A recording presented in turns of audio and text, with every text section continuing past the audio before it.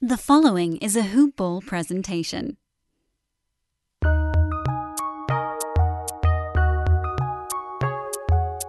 Welcome to the Fantasy NBA Today podcast.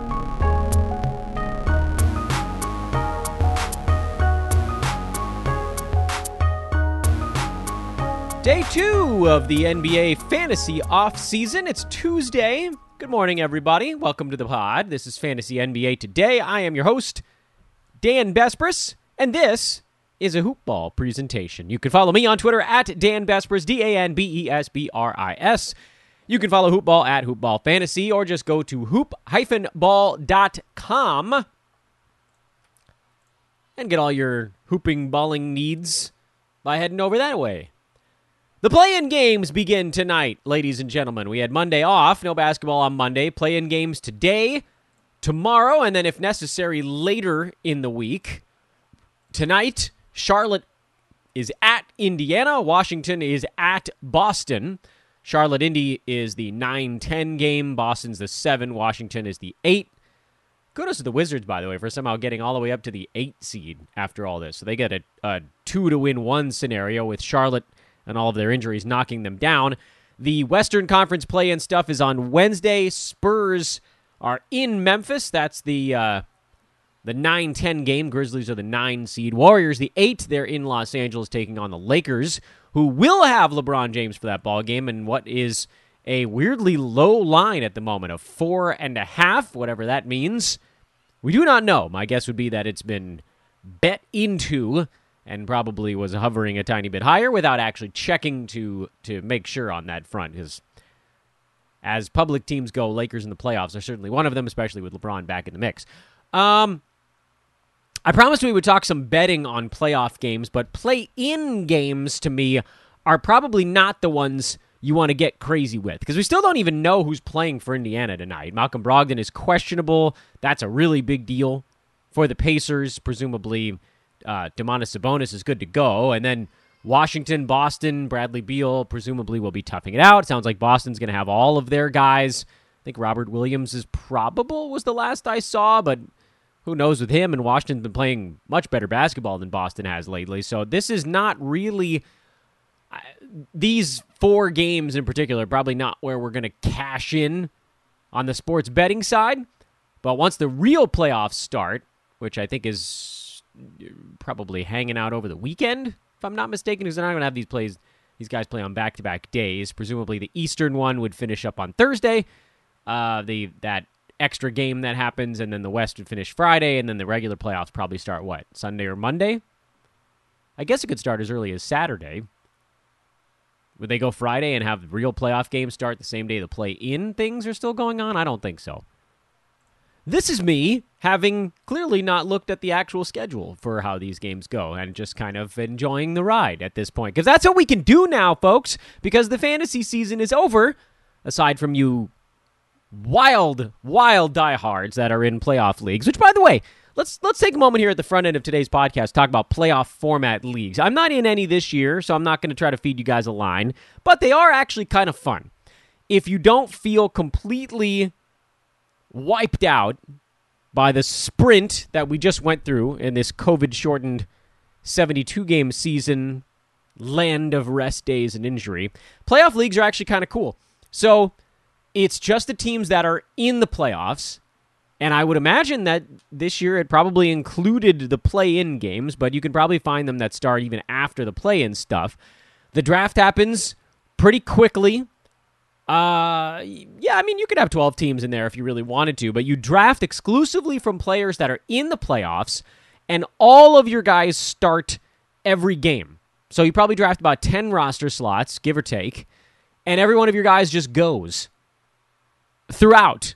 But then you're now weighing the cost-benefit of how deep do I think a particular guy is going to go in the playoffs versus would a really good fantasy player get knocked out early? Like, for instance, would you take Bradley Beal with a pick, or would you take, like, Ivica Zubac, which seems completely inane and stupid, but there's a real chance that Washington loses 2 play-in games And Zubats and the Clippers play like 20 playoff games. So yeah, 20 games of Ivica Zubats would be better than 2 games of Bradley Beal. It's kind of cool strategy to think through. I did it one time, because generally I'm so exhausted by the end of a fantasy season that I just don't want to do active moves. You can hear it in my voice, by the way, how excited I am to be doing off-season level podcasts where we can just sort of wax poetic and tell stories and talk about playoff leagues and talk about, what the hell we talked about on yesterday's show? Correlated player absences, and we can just deep dive whatever we want while not having to worry about going to set a lineup on any given night. So there's that element to it, at least from my end. I'm running a lot of leagues. I've got this pod every day. I'm doing all this stuff for Hoopball every day, where it's kind of nice to kind of get away from the grind for just a minute or two. But for those that really want to keep it going, playoff leagues are actually kind of fun. I won it, by the way. We had a Hoopball playoff league. I think it was like 4 years ago. One of Hoopball's, either the first year or the second year that Hoopball existed. And Brewski set it up, and he and I actually were the 2 last teams hanging in there. I probably didn't choose my words perfectly there. It's not head-to-head. It's basically points league, but it's roto style. So you're just collecting points over the course of the playoffs. And I remember, because I really did lean into I think all of these guys are going to go deep into the postseason strategy with basically everything after like my first 2 or 3 picks.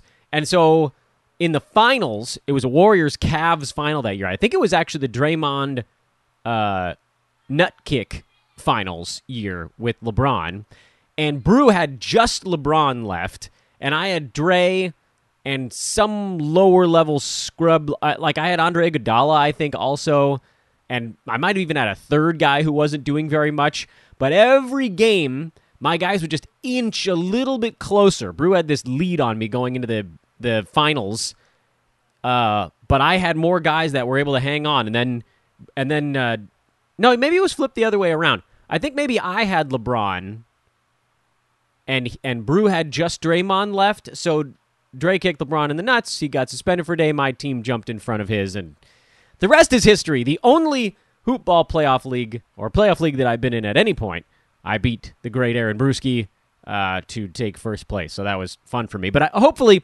maybe this will inspire you guys. Maybe you'll hop into a playoff league and just give it a try, because it is kind of fun. You don't have to do much.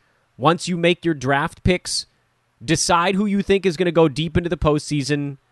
Is it going to be the Lakers from the West? Is it going to be the Jazz, the Clippers, the Suns? Eastern Conference, do you just go, well, you'll get your stars on a Brooklyn, but do you consider like a Nick Claxton if he gets 18 minutes a game and they go all the way to the finals? Someone like a Dante DiVincenzo if the Bucks you think are going far? So that's kind of fun.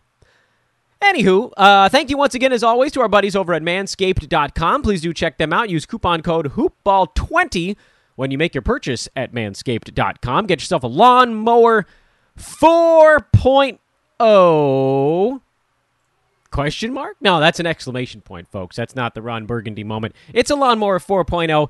It's the Lawnmower 3.0 with the ability to turn the light on and off as you shave, as you please, with a locking on-off mechanism for those who travel quite a lot, with a sleeker two-tone matte finish, and, of course, long-lasting 90-minute battery, pinch-free technology, waterproof technology, and all the great stuff that they've been putting in lawnmowers since the 2.0, I believe. 1.0 even had the pinch-free. That's over at Manscaped.com. Use coupon code HoopBall20. We want to keep our partnership with those guys going in perpetuity, and that means you guys need to keep checking them out and getting the good stuff. The good stuff, the best damn hair trimmer that has ever existed, is at Manscaped.com. Again, promo code there, HoopBall20, HOOPBALL20, for 20% off and free shipping on your order. Today is really lesson number 2 from a season gone by, and it ties into yesterday's lesson, but really, those of you that have been listening to this podcast for any longer than this season, and that's many of you, you'd know what I'm about to say. What I'm about to say is, we just got a full season's worth, and I hinted at this on yesterday's podcast as well, a full season's worth of data on how valuable it is to be durable. I saw a tweet flash by on Monday afternoon that there were only 11 players in the entire NBA, who played all 72 games this year. Is that the damnedest thing? I mean, really, is that the damnedest thing you've ever heard? 11. And you can find a lot of them on the fantasy leaderboards because of how rare that is. Now, it's not fair to just say that because a lot of guys took the last day of the season off or 2 games off. And so this season, you're looking for folks that were basically at like 68 games or higher, but you could pare it down even to 70 or higher for this absurd upper crust of player durability. You guys have heard me on this podcast describe durability as the 10th category in 9-category leagues, because now we're drafting. It's almost like pitching backwards. Now, they talk about pitching backwards in baseball, guys that throw their off-speed stuff most of the time and then zip a 90-mile-an-hour fastball by a big league hitter, because after 6 breaking balls and changeups, 90-mile-an-hour fastball looks like 115. We've flipped NBA drafting now, where even as recently as 5 years ago, you were avoiding guys that you thought were injury-prone, but between then and now, and it really started about 5 years ago with the San Antonio Spurs, between then and now, we've seen player health, longevity, the needle has pivoted in the direction of a regular season game isn't that important. You want to make regular season games more important? Shorten the season. That's the only way you're getting it back, because finding teams is not going to do it. The only way you're going to get there is by actually creating a level of import on that game that doesn't currently exist. 72-game season this year, no one gives a crap about one game. It's whatever, like 1.5% of your overall schedule. That's nothing to preserve the health of your key players. It's nothing. It's even less in an 82-game season. It's like 1.25% of your year.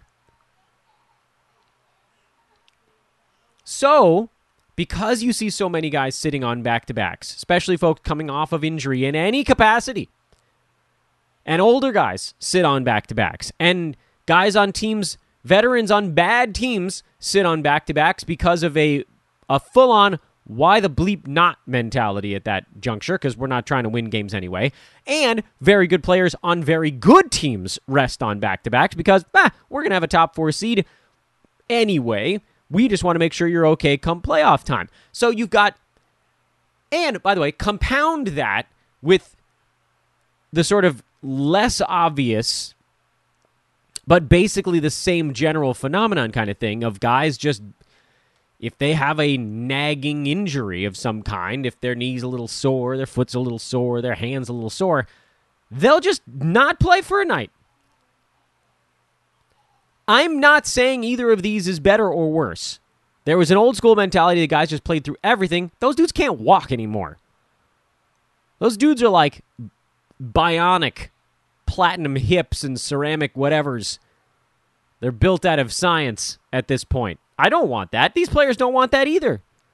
They're very right to worry about their health and their future, because these guys are going to play basketball for a decade, and if they're the best of the best of the best, maybe 2, and then they're going to be 40, and they're going to hope to live another 50 years without making a dime from playing basketball. Some of them might get into broadcasting, do other things that are sort of basketball adjunct. So, yeah, they parlayed that into a career. But a lot of these guys, after basketball's over, it's like, what now? Think about it. They make basically every dime they're going to make for their career in about a 10-year span. So when they're like, yeah, no, I'm not going to play through this injury because that might shorten my career by 2 years, that might be 20% of their lifetime earnings. They're right. They are 100% right to not push themselves in those instances. So that's the second part of that equation, which is the very obvious rest days is part one or part A. Part two or part B is the rest days that aren't really rest days, but sort of still kind of are. And so that's why you look at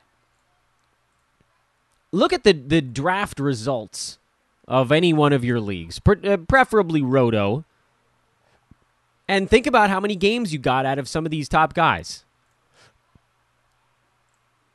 How many games did Anthony Davis play this year? 36. Now, that was largely bubble related. Steph Curry, 63, which is actually pretty good. Pretty close to league average there. James Harden, between the freeze out in Houston and the other stuff going on, 44. Hamstring injury was part of it. 44. Karl Anthony Towns, 50. Dame and Nikola Jokic. Dame 67, Jokic 72. Your MVP, by the way, ladies and gentlemen.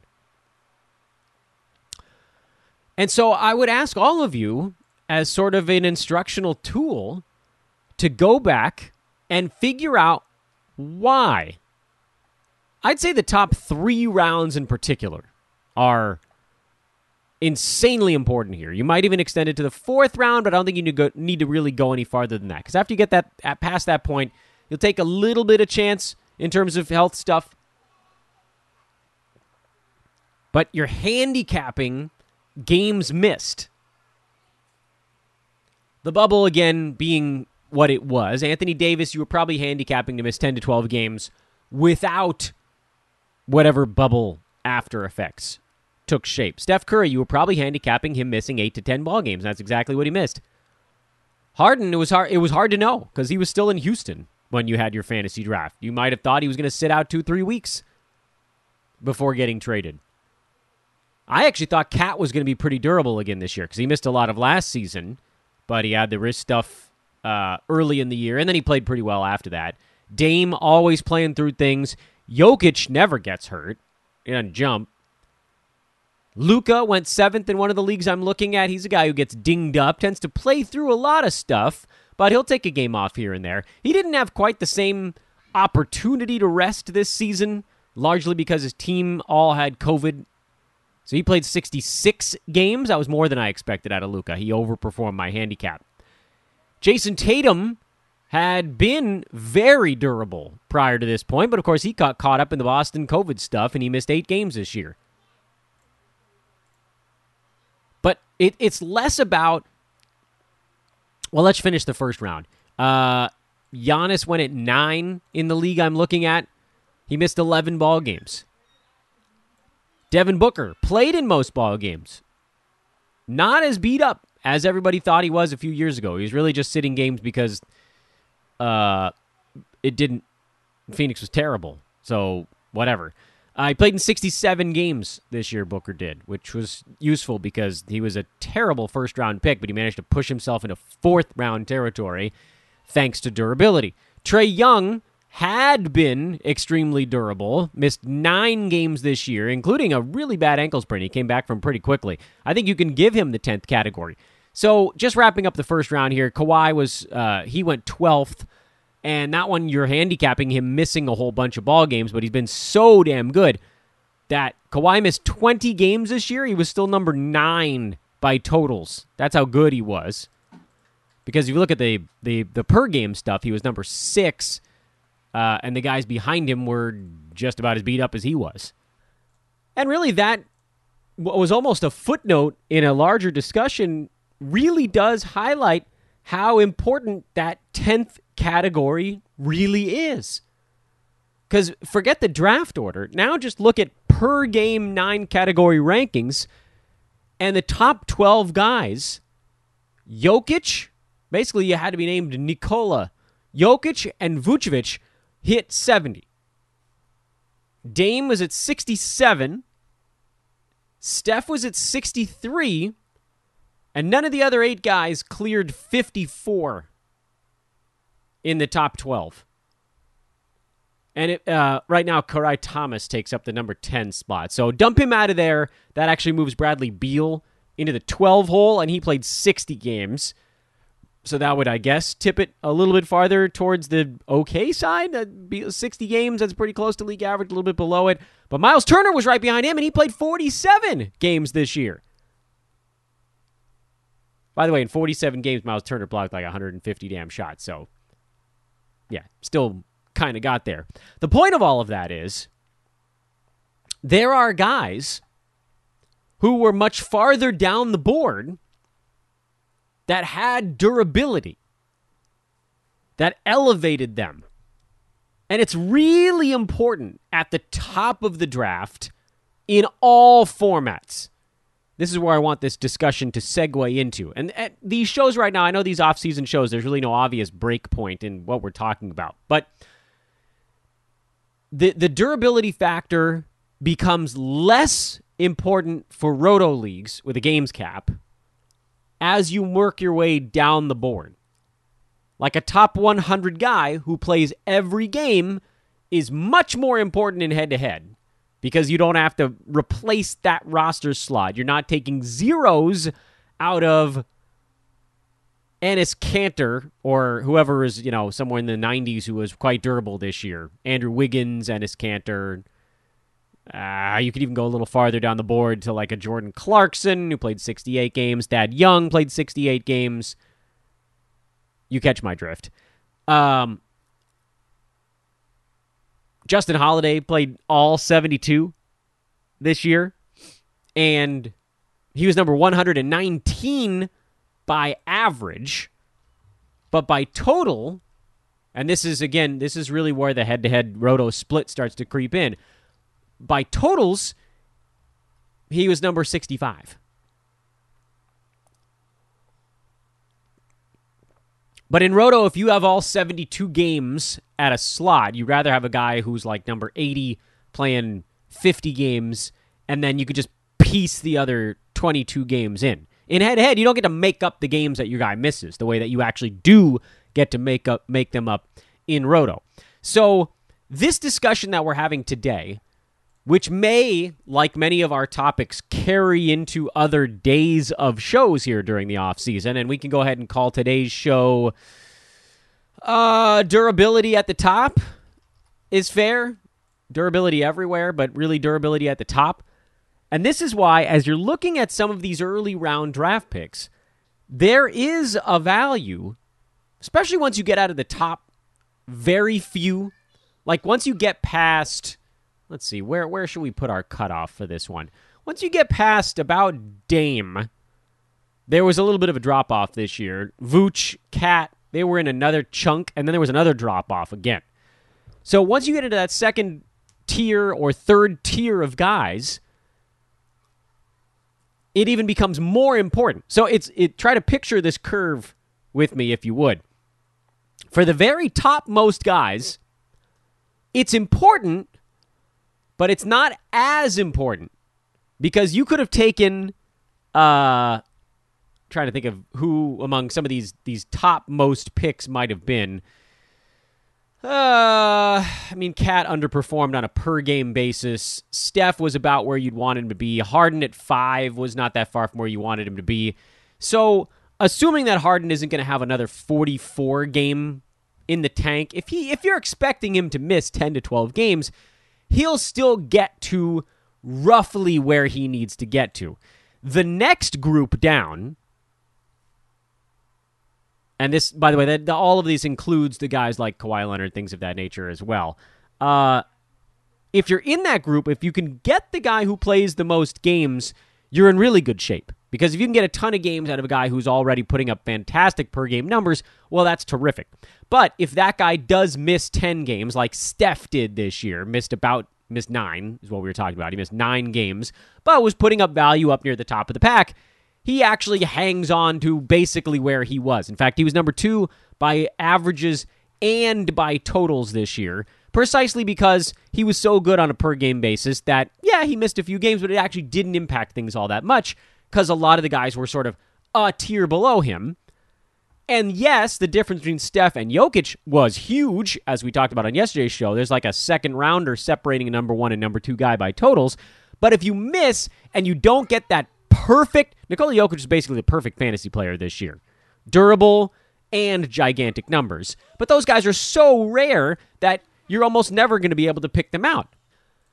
Don't beat yourself up about that, is what I'm saying. Even as far as like a Kawhi Leonard, who was number 9 by totals because of how many games he missed. Those guys are fine.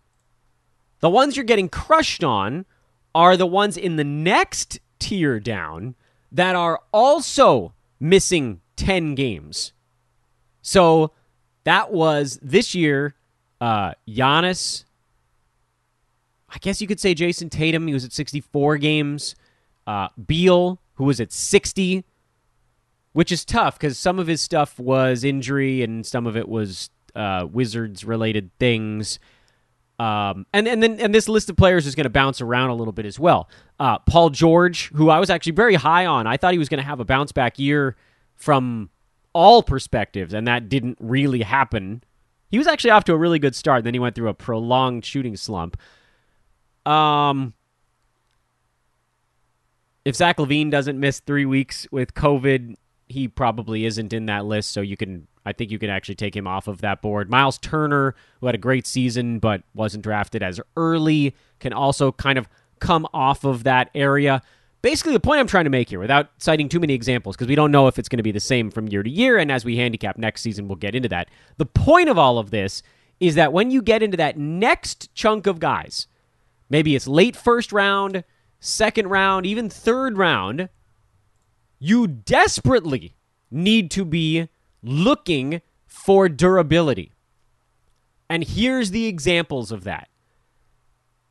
Let me go to Yahoo's ADP. That's probably a good one to work off of just because it's fairly ubiquitous. Everybody can find it and everybody knows what we're working off of. The players that Yahoo suggested go in the second round this year were, and I'll give you a few names in front of the second round also. Here is the list of pre-ranks 10 through 25. Devin Booker, Jason Tatum, LeBron James, Kawhi Leonard, Kevin Durant, Joel Embiid, Bradley Beal, Bam Adebayo, Jimmy Butler, DeAndre Ayton, Paul George, John Collins, Russell Westbrook, Donovan Mitchell, Kyrie Irving, and Ben Simmons. Now, where did those guys end up on a totals perspective, and how did they get there? Booker, 50, got there because he just wasn't good from a per-game standpoint, or really any standpoint. Jason Tatum was number 8 by total, so he got the job done. Because in his young career, he actually has shown himself to be quite durable. LeBron James, off the bubble, not durable, finished at 99. Kawhi Leonard, you knew he wasn't going to be durable, but you also knew that his per-game numbers were going to be better than where he was drafted, and those create a wash. Kevin Durant, so much risk. He finished at 84. Joel Embiid, a ton of risk. Luckily, he had an all-world per-game season, and so he actually got right around his ADP. Those things actually kind of canceled each other out.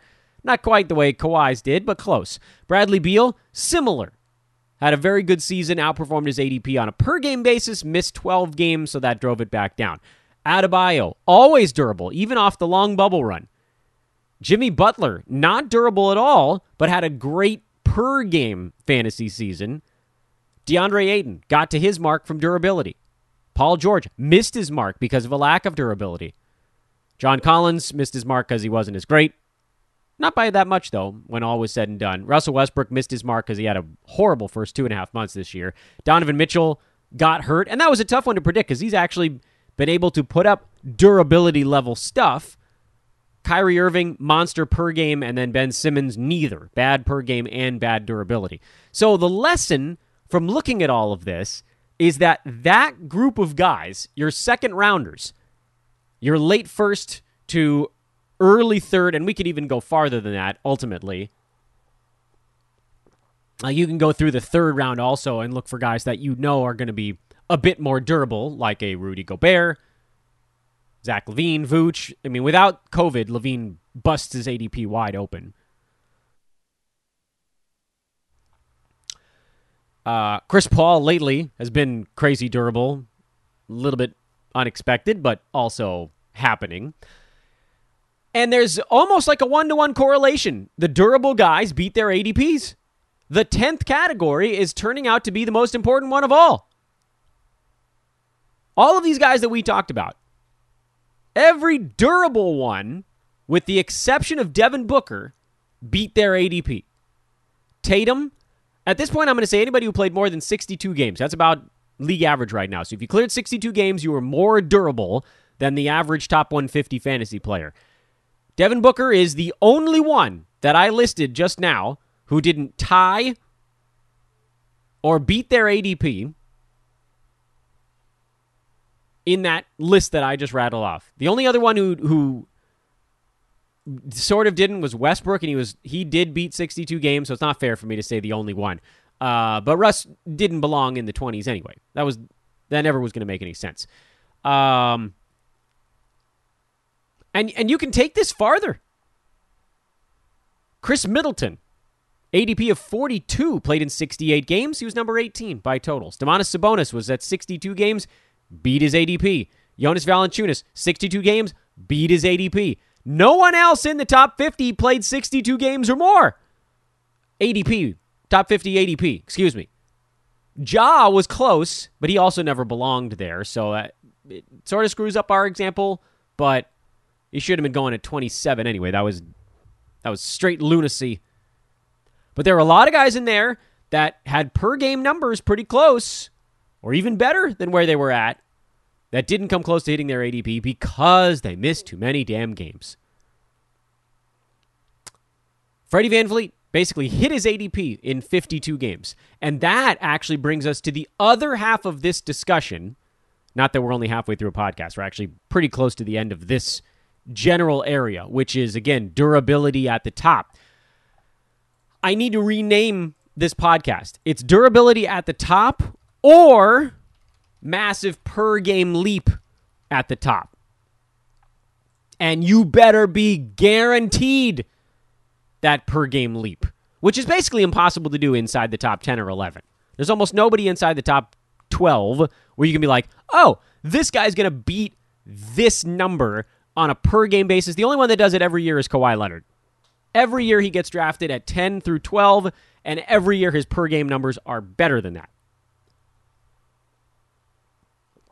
I'm mostly talking about 13 through 36.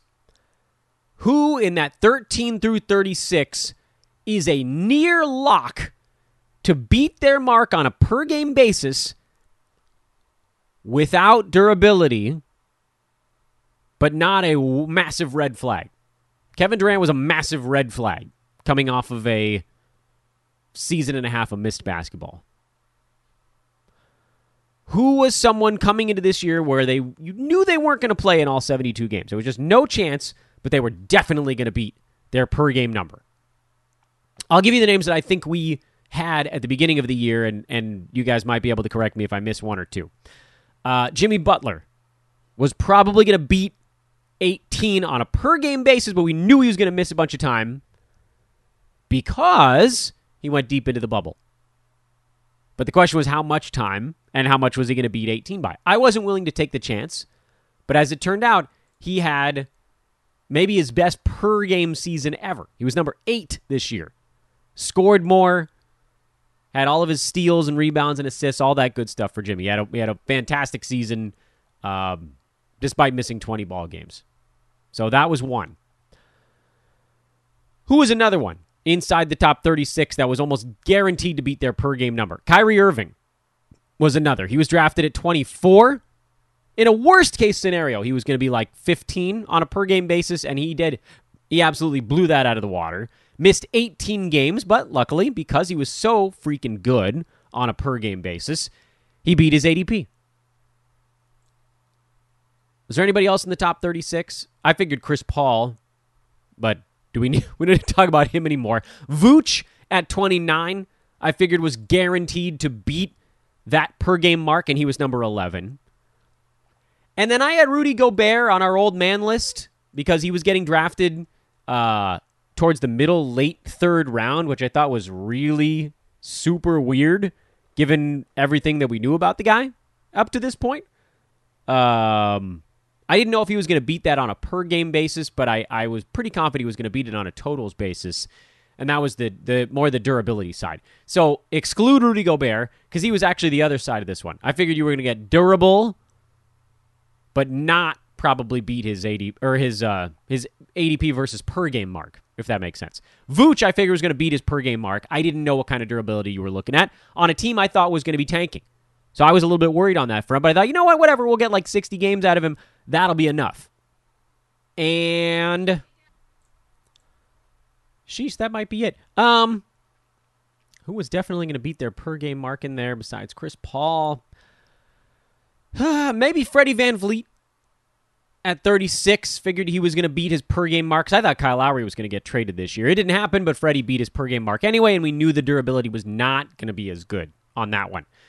So that really, again, this is about simplifying draft day. And the big lesson is, in your first 3 rounds, you draft either hyper durable or someone who is guaranteed, and guaranteed is like 90% chance or better, to beat their ADP on a per game basis, preferably on a team that's not tanking. And that's kind of how Freddie VanVleet's season almost got completely screwed to pieces. So your durable guys, and this again is excluding kind of the top 10, because at that point you're just trying to make sure you get someone who's good. If you can get durable in there, even better, but you don't want to take any chances in that one. But really between like 11 and 36, those guys that you felt were either durable and fine would have amounted to Jason Tatum, durable and fine, plus outperforms ADP per game basis, definitely going to miss 10 to 12 games, but you hope not that many more than that. So the combination there would be Tatum, Kawhi, Jimmy Butler, DeAndre Ayton. I thought Paul George was actually going to be more durable this year, so that was a whiff. I don't like Donovan Mitchell in the second round, even with the durability stuff, but he is a durability guy. If you could have got him a little bit later.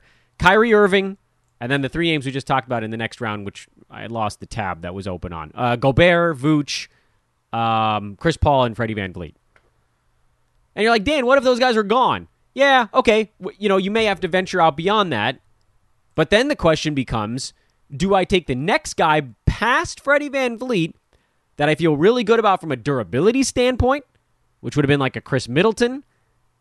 Or do I target massive upside beyond that marker? I think the answer is probably no at that point, because there just weren't that many guys past Chris Middleton that outperformed some of the dudes we were talking about that really weren't even that great in the second round.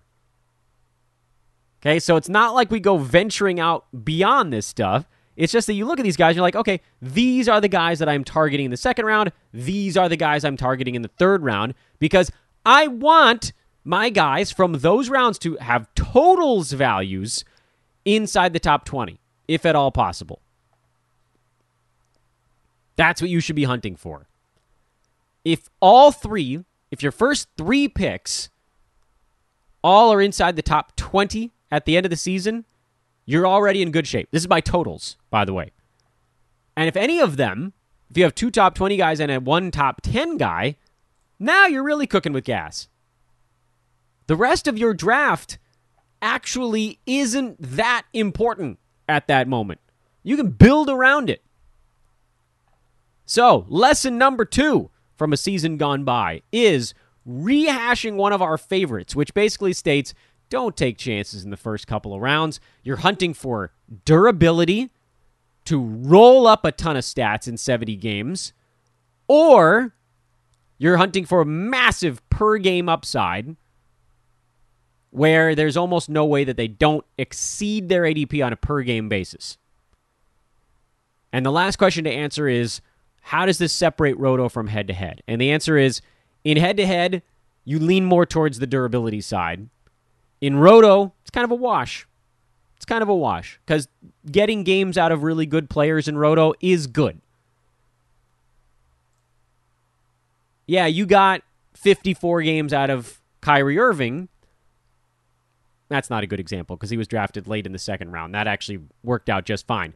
You got, 52 games out of Kawhi Leonard, and you were able to pack another 20 games into that roster slot, but that still might not get you to the other guys taken around there. Maybe it will. Or like Giannis, who missed 11 games. Really, simplifying this, just don't mess up your first-round pick. And your second and third, you've got a choice. Durable or massive per-game upside. Or both, but not neither. Don't take that chance in the early rounds. Back at you Wednesday morning. This was Fantasy NBA Today, Tuesday edition, second day of the fantasy offseason. I am Dan Besbris. Hey, have fun watching the play-in games tonight. If you're going to bet something, do it with our buddies over at the Hoopball Wager Pass. Follow at Hoopball Gaming on Twitter because Brewski's been on a ridiculous run of late. We also have baseball plays all baseball season long, so nothing ends here at Hoopball. We are now a year-round operation. Great Tuesday to you all. I am Dan Besbris. I will talk to you Wednesday morning. See you later.